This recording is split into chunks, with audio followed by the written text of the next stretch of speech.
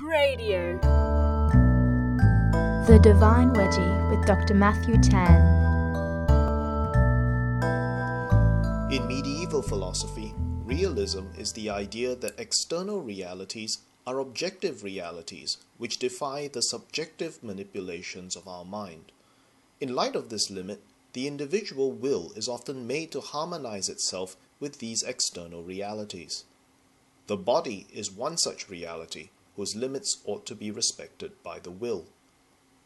Something changed, however, when we get to the postmodern period. Rapid advances in technology have changed the relationship between the will and the body, and actually distanced the will from the body.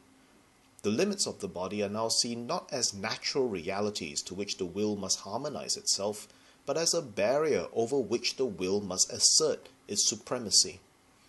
No surprise then that even as medical science has brought about real goods in situations where maladies of the body are repaired, it has also spawned little industries that allow the modification of the body in accordance with the will of the consumer, even if no repair to a damaged body is needed. Instead, the body is augmented via procedures like plastic surgery. In a culture of postmodernity, the body is one that can be given any meaning that the will imposes. And as the body becomes more subject to the whims of the individual will, it is also stricken from the communities that overlay the body with a rich matrix of symbolic meaning.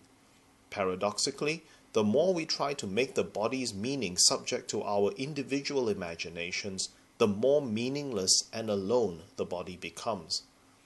The fission of the body and will in postmodernity is as much a theological as well as a cultural problem. For, to paraphrase the book of Genesis, it is not good for the body to be alone. In addition, the ability of the body to act as an image of divine realities becomes lost the more the body is treated as a mere lump of clay in the hands of a purely human potter. Redeeming a body that has become essentially a commercialized plaything would require a reinsertion of that body back into a communal setting, with its template set by the body's co-abiding in the body of Jesus Christ. This is in the Gospel of John chapter 15 verse 4.